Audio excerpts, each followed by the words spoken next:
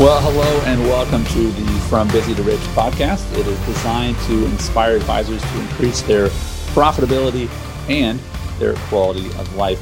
Today, we're going to actually close up our conversation about holistic financial planning, part 4, about what is it. So with that, I want to welcome Justin. Thank you for being here.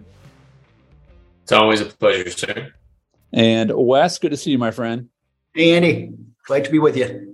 As you say, we're going to land the plane today. We've had some plane analogies. We've had some movie theater analogies. You know, we've had quite the gamut there. We've all subscribed to AMC. That's right. I'm selling. AMC stock is moving as click more the link below. You get a disc. No, we actually don't. Right. I really wish they had an affiliate program, but they don't. I've looked, right? Yeah. So today we're going to land the plane when it comes to holistic financial planning. What is it? And I think also, what is it and how can you start implementing it? I think if we're being honest about really what's our goal here is we want advisors to understand the power of it and then, why they should be doing it. So Wes, catch us up on, and today we're going to talk about really the personnel, the relationships, what needs to change about your team, about idea partners, about how you relate to other advisors. So catch folks up. Again, we want to encourage you to go back to listen to the first of the 4 parts. But let's do a quick review of those before we dive into these sort of new relationships or new kinds of relationships that you have when you implement holistic financial planning. Yeah, our approach here and our heart here, it really lives in this definition that we've been talking about that Carl Richards, again, commercial for Carl Richards. You should go dive into his stuff because it's really good. That real financial planning is the constant alignment of the use of capital in your time, in your energy, in your money, in your talent, assets, to what you really care about. And I believe that oftentimes the emphasis is on a plan. And a plan only has value in that it's an indicator the planning process may be taking place. The planning process is all about the activity of aligning the use of capital to what you really care about. And so in light of that, that's our approach, our style. There are some things, some cadences, some guardrails, some things that continually give us the best opportunity to increase our clients' profitability and their quality of life, to continue to align and realign their use of capital to the things that matter to them most. So we went through week 1, the clarity regarding the story they're in about capital, about money. Everybody's got a starting point and a place that they're moving towards. And most of them are kind of fuzzy about those things. So really figuring that out. And then in light of that, how can we then begin to have systematic strategy sessions where we whiteboard out ideas that may better align the way they're like expressing life, the way they're doing life in all the big areas that they care about. And there are some fundamentals there. And we've got tons of podcast work on all those things. And then last week we talked about systematic proactive strategy management, which is that process of, hey, once you've agreed upon it, once you've kind of said, hey, here's a good, we want to fly to Florida, and that's where we want to head. Here's where we're going to be starting from. Here are all the things we need to think about in order to best align our trip to the things that we care about most.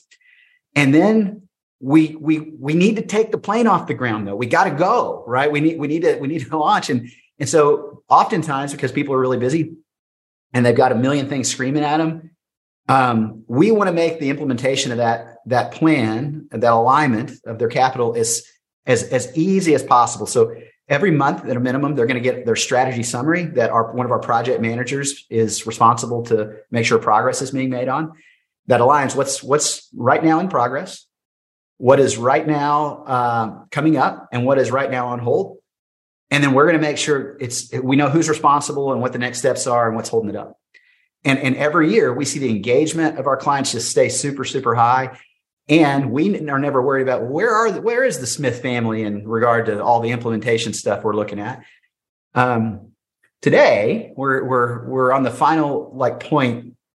And this is oftentimes just like an afterthought, I think, with people, but I see it as a pillar of a really healthy capacity to do this well and to continue to evolve, to become the kind of advisor or the kind of organization the clients you're looking for, is to have a really powerful network of help, powerful network of help. I want to encourage folks that again, if we hope you've had success in the business, but it's a difficult business, and a lot of times what got you where you are today is not going to get you where you want to go in the future, and that's okay, right? That's okay. But this is the things we're going to talk about today are kind of structural. They're relational, but it's also what's the structure of the relationships you need to have in order to really make holistic fee-based planning not just another idea or not overwhelm you, right? Yeah.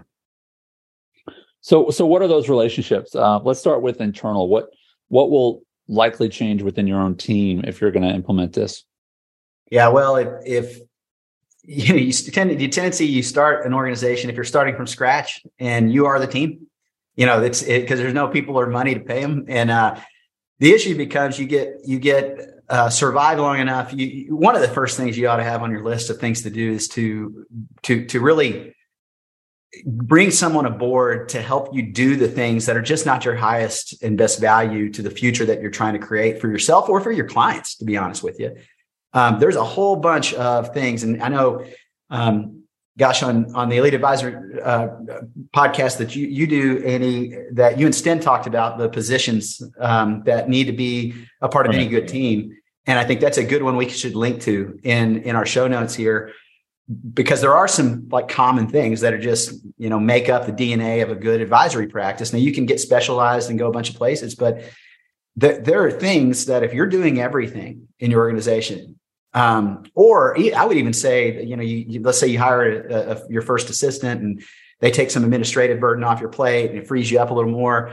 A lot of times people stop there and they don't add, well, what can we add next? We're in that constant state of saying, all right, what are all the things I do to do this well, to serve the clients the way I want to serve them?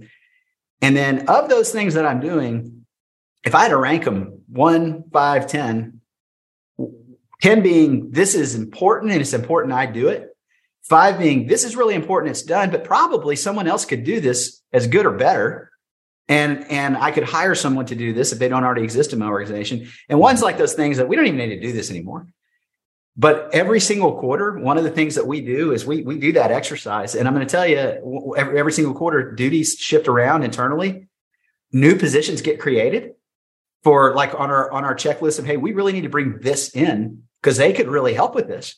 So I would recommend that you just take a good look at things you do, because we get comfortable in it. We feel real busy doing a lot of tasks that we had to do at one point, and now recognize hiring somebody also means that your cost of doing business goes up. But I've never seen it where when you kind of know the role that you need to have, when you bring it in, it doesn't fairly quickly work out to where it increases the earnings that you have, not just potential, but real dollars that come in, and more than pay for the position, and your quality of life goes up. I mean, which is a big part of this business too, because I'll bet everybody's got stuff on their list they're doing and they hate it because it's not how they're naturally wired. Yeah. Yeah. And I would encourage folks, I think on the one of the things our mutual friend Sten Morgan says is the great news about hiring someone, unless they're a professional athlete, is usually don't pay them the whole salary right up front. There's no like $1 million signing bonus. Shout out if you are a professional athlete and that's how you got paid. Good for you. But, with most people, it's like, gosh, I don't know if I can afford $60,000 a year. Good news. You don't pay them that in the first month. Right. That's right. And maybe this isn't, I don't know. I just threw out that 60. I don't know what the dollars are in wherever you would live for whatever position we're talking about. But, let's get really practical and really simple. Okay, Wes, let's assume this person's making $5,000 a month. I mean, I don't know, but let's just assume they are. How many plans, if we're really talking about planning, do you need to be able to have done or have them contribute to take care of, for them to pay for themselves? What are we really talking about here? Yeah, I mean, it's again, I guess depending on your average plan, but not many. I mean, it's not 100. For a really good skilled position to be able to day one make that impact of immediately paying for themselves in that role. Right. But also, Andy, it's what that doesn't account for is your own, that frees up bandwidth for you. Yes. In creativity, in capacity to make an impact. And because we don't live in that world before we hire this person, it's very difficult to imagine, well, but I'm not producing that now. Well, you simply don't have the capacity to produce it. You may think you do, but you don't until that person's actually in there. And now you're free to use that creative energy to really, really move forward in that regard. So within your team, the first relationship that will change is you need to probably add a new relationship to your team. And that could be someone that wants to be an advisor eventually, someone that is an advisor, right? But this role is to begin to manage this new client relationship, correct? That's right. This, like having a project manager position is one of the, I believe, such a seed of growth. Because not only is it going to take a lot of bandwidth off you, it's going to free your thinking, it's going to keep the client more engaged. It's also going to give that most of our project managers are also growing, if they're not already, to be lead advisors. Mm-hmm. So you get reps really fast by seeing what actually goes on in meetings, and then you're actually project managing the outcomes with that client. Many of those clients, they'll become the lead advisor for at some point, just because of the natural growth and shifting that takes place. It's a lot more fun to grow that way, in my opinion, particularly if you're a brand new advisor and you're like trying to figure it out.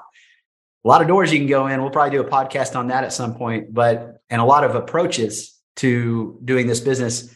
I really, really like the idea of getting your feet wet, getting reps when you are in a meeting with another really elite advisor, and then managing client progress, because then it's natural for you to take that next step at some point. Yeah. And this is a conversation likely for another time, but I think of what a tremendous difference it would be to enter the industry and say, sit at my feet and learn versus, oh, welcome, get out there and sell stuff you don't really understand to people that really you don't know. Which one do you think is going to work long term? Right. Justin, you're laughing. Tell me more about that laughter. Well, I've been a part of both process. So yeah, I know firsthand what that's like.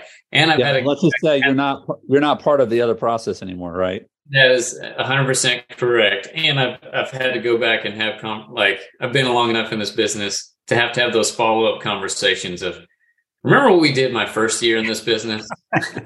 Yeah. Have a conversation when we start making some adjustments to it. Not that it was bad. Different. Yeah. I've had some enlightenment. Right? Yeah, exactly. Yeah. Yeah.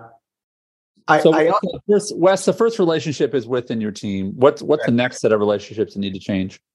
So I mean, there's really two sets, but let's go with the other professionals that you utilize in your network of help. So this is going to be things like, in our world, pretty common ones that I think you need to groom and have are really good CPAs, really good attorneys of all kinds. Those are kind of staples because of the nature of the type of work we do. There's a lot of interaction with those people anyway. And a good one, when I say good, I mean, it's like, so most people, when you come into business, they're like, hey, go make a bunch of relationships with CPAs and attorneys so you can get a bunch of referrals. Yeah, that never happens, by the way. That almost never works. But the thing you can do, and this is really where our approach has been, is I want to meet with great CPAs and attorneys and talk to them about, hey, what strategies do you see that are working out there that may be unique right now? What is your approach to helping clients that you're working with? What are some unique things that you're seeing in the marketplace? And because here's what I know, I'm going to run into people and that are going to need a lot of what you do. Or I may come across somebody that idea you just gave me that's on my narratives checklist, along with the others, they need that executed. And they need somebody that knows well that idea. And I'm going to have questions along the way that I go, hey, I'm seeing this client. Do you see any opportunities here that I may be missing? Do you see anything that could do different here? And so I think having a really good network of help when it comes to great CPAs, great attorneys, tax attorneys, estate planning, business attorneys, it's great because your clients will need them to do stuff. And then you're going to get better as a result of having people you're doing your own strategy sessions with, brainstorming. I forever will be happy to say, hey, I'd love to engage you for a couple hours of your time so that I can just get to understand your business better, try and hear about unique ideas that you're seeing in the marketplace that may be useful to other people. Almost never do they actually charge you for that, by the way. Let me be clear. When you said engaged, that means I'm willing to pay you for your time. Yeah, but I am completely willing. Yeah. I am completely willing. They just most of the time don't make me do it. So they say, hey, I get it. Like, listen to this. This is the two contrasts. You ready? Number one, hey, you don't really know me. I'd love to sit down with you and tell you about myself. Hold on. There's more, Wes. It gets worse. And your belief is at the end of that meeting, that person might send you business. Yeah. Right. The second is, hey, I'd love to pay you for your time.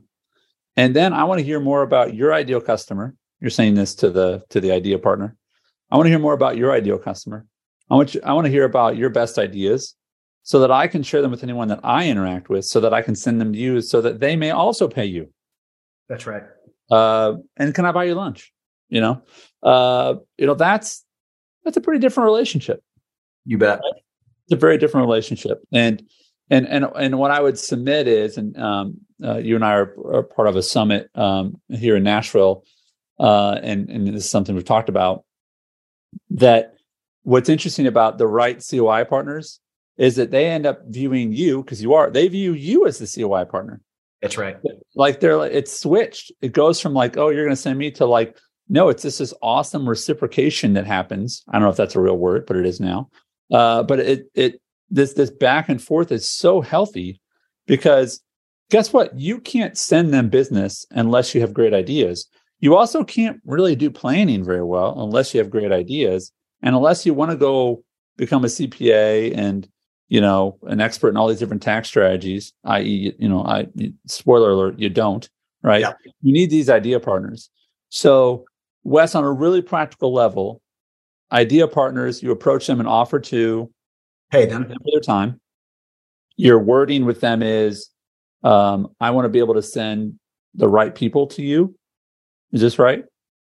Yeah, along those lines, because I want to understand your approach to the business, so we understand as we run across clients that may be a good fit, that need help, that we can plug them in to who you're looking to serve. Yep. And then also, I want to be able to talk to my clients enough to say, hey, have you heard about this?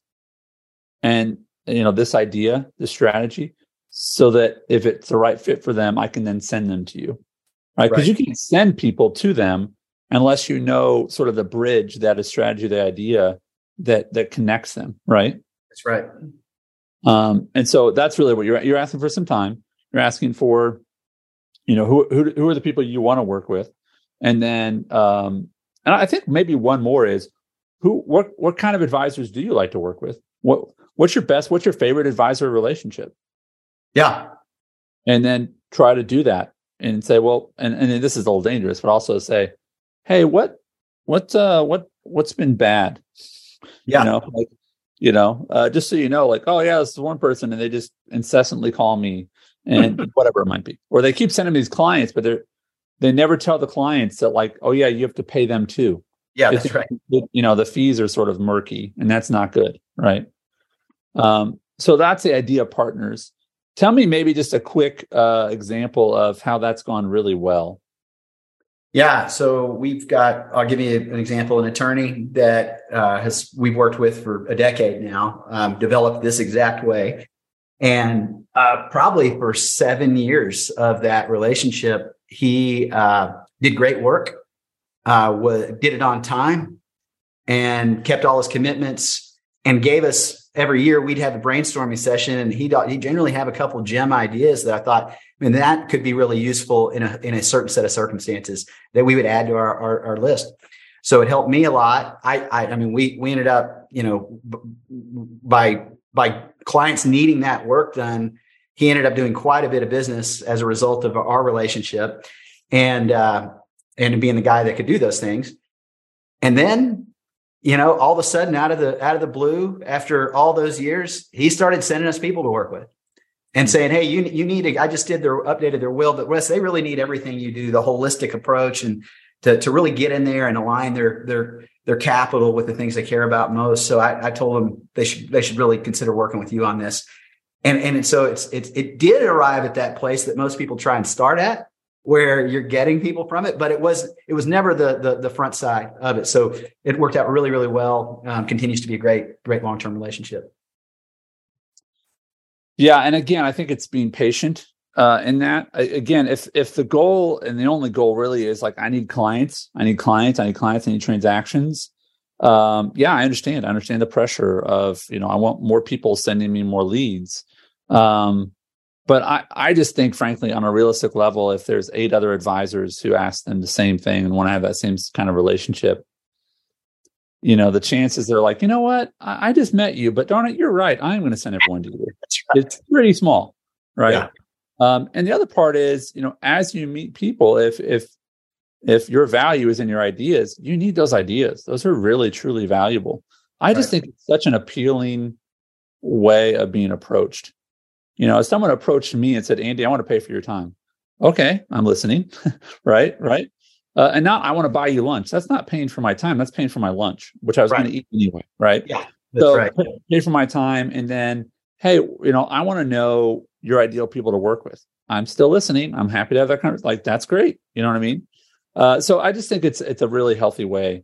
What's the last group of people in new relationships you want to have if you're going to really get serious about planning? Yeah, this one is a good network of other elite advisors, like people that are doing it at a high level, putting yourself in regular community with them.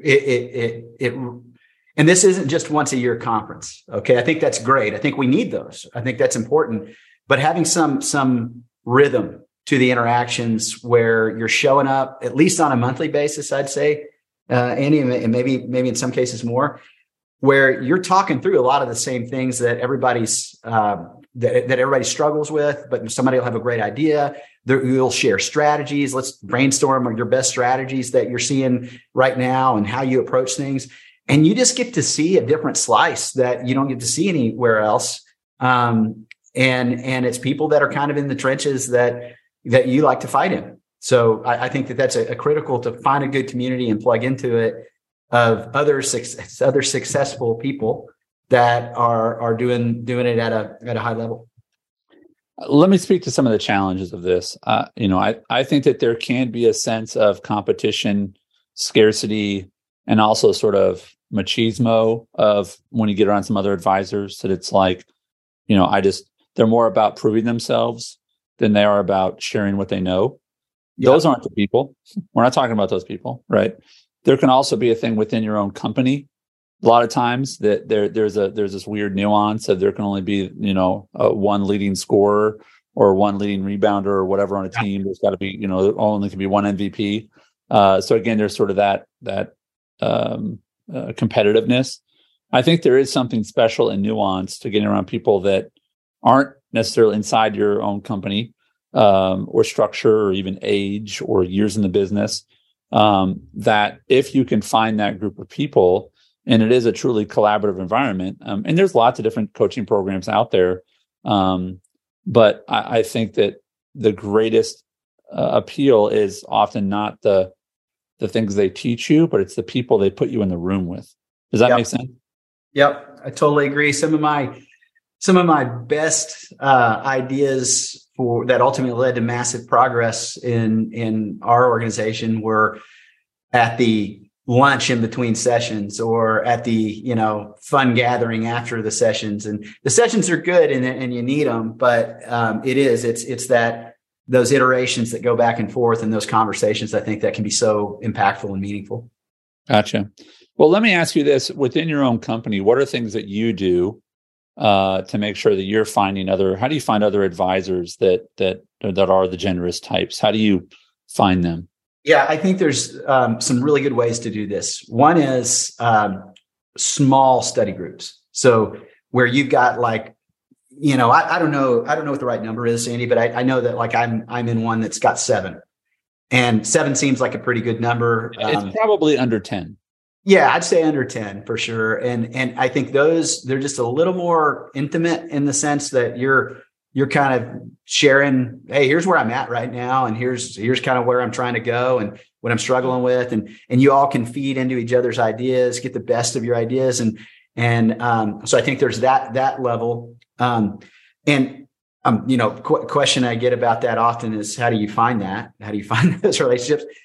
And I think it's not. I think it happens a couple of ways. One is just being a part of development. If you want to be in a community with a bunch of growth-minded people, small community and large community, you need to put yourself in places where people are growing in the direction that you see is valuable organizationally. So, in other words, I probably don't want to go to a bunch of industry events that are all about, like, oh, I don't know, let's sell an index annuities. I'm not saying, that's anything wrong with that. I'm just saying that I would really prefer to put myself in environments where people are becoming high level, elite planning type advisors, growing planning operations.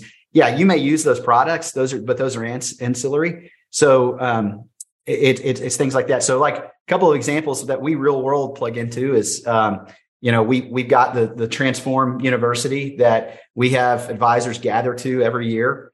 And we see a lot of study groups emerge as a result of that. It's basically it takes, 4 to 6 months, depending on how we cadence it. And then we do a live event here in Austin once a year or twice a year, where people that have gone through that can come and get to know each other. And a lot of those people end up emerging as, small study groups, or they build on their study group. Another one is Elite Advisor Network, Andy, which you're heavily involved in. In fact, I know that this will probably air after the meeting we're having there close to Nashville. But it's, we're on calls every month, multiple times a month, kind of sharing ideas, best practices, and then we come and gather together once a year at least, and you kind of find your tribe, in that. Not everybody that's a part is going to be like your best friend, but somebody may.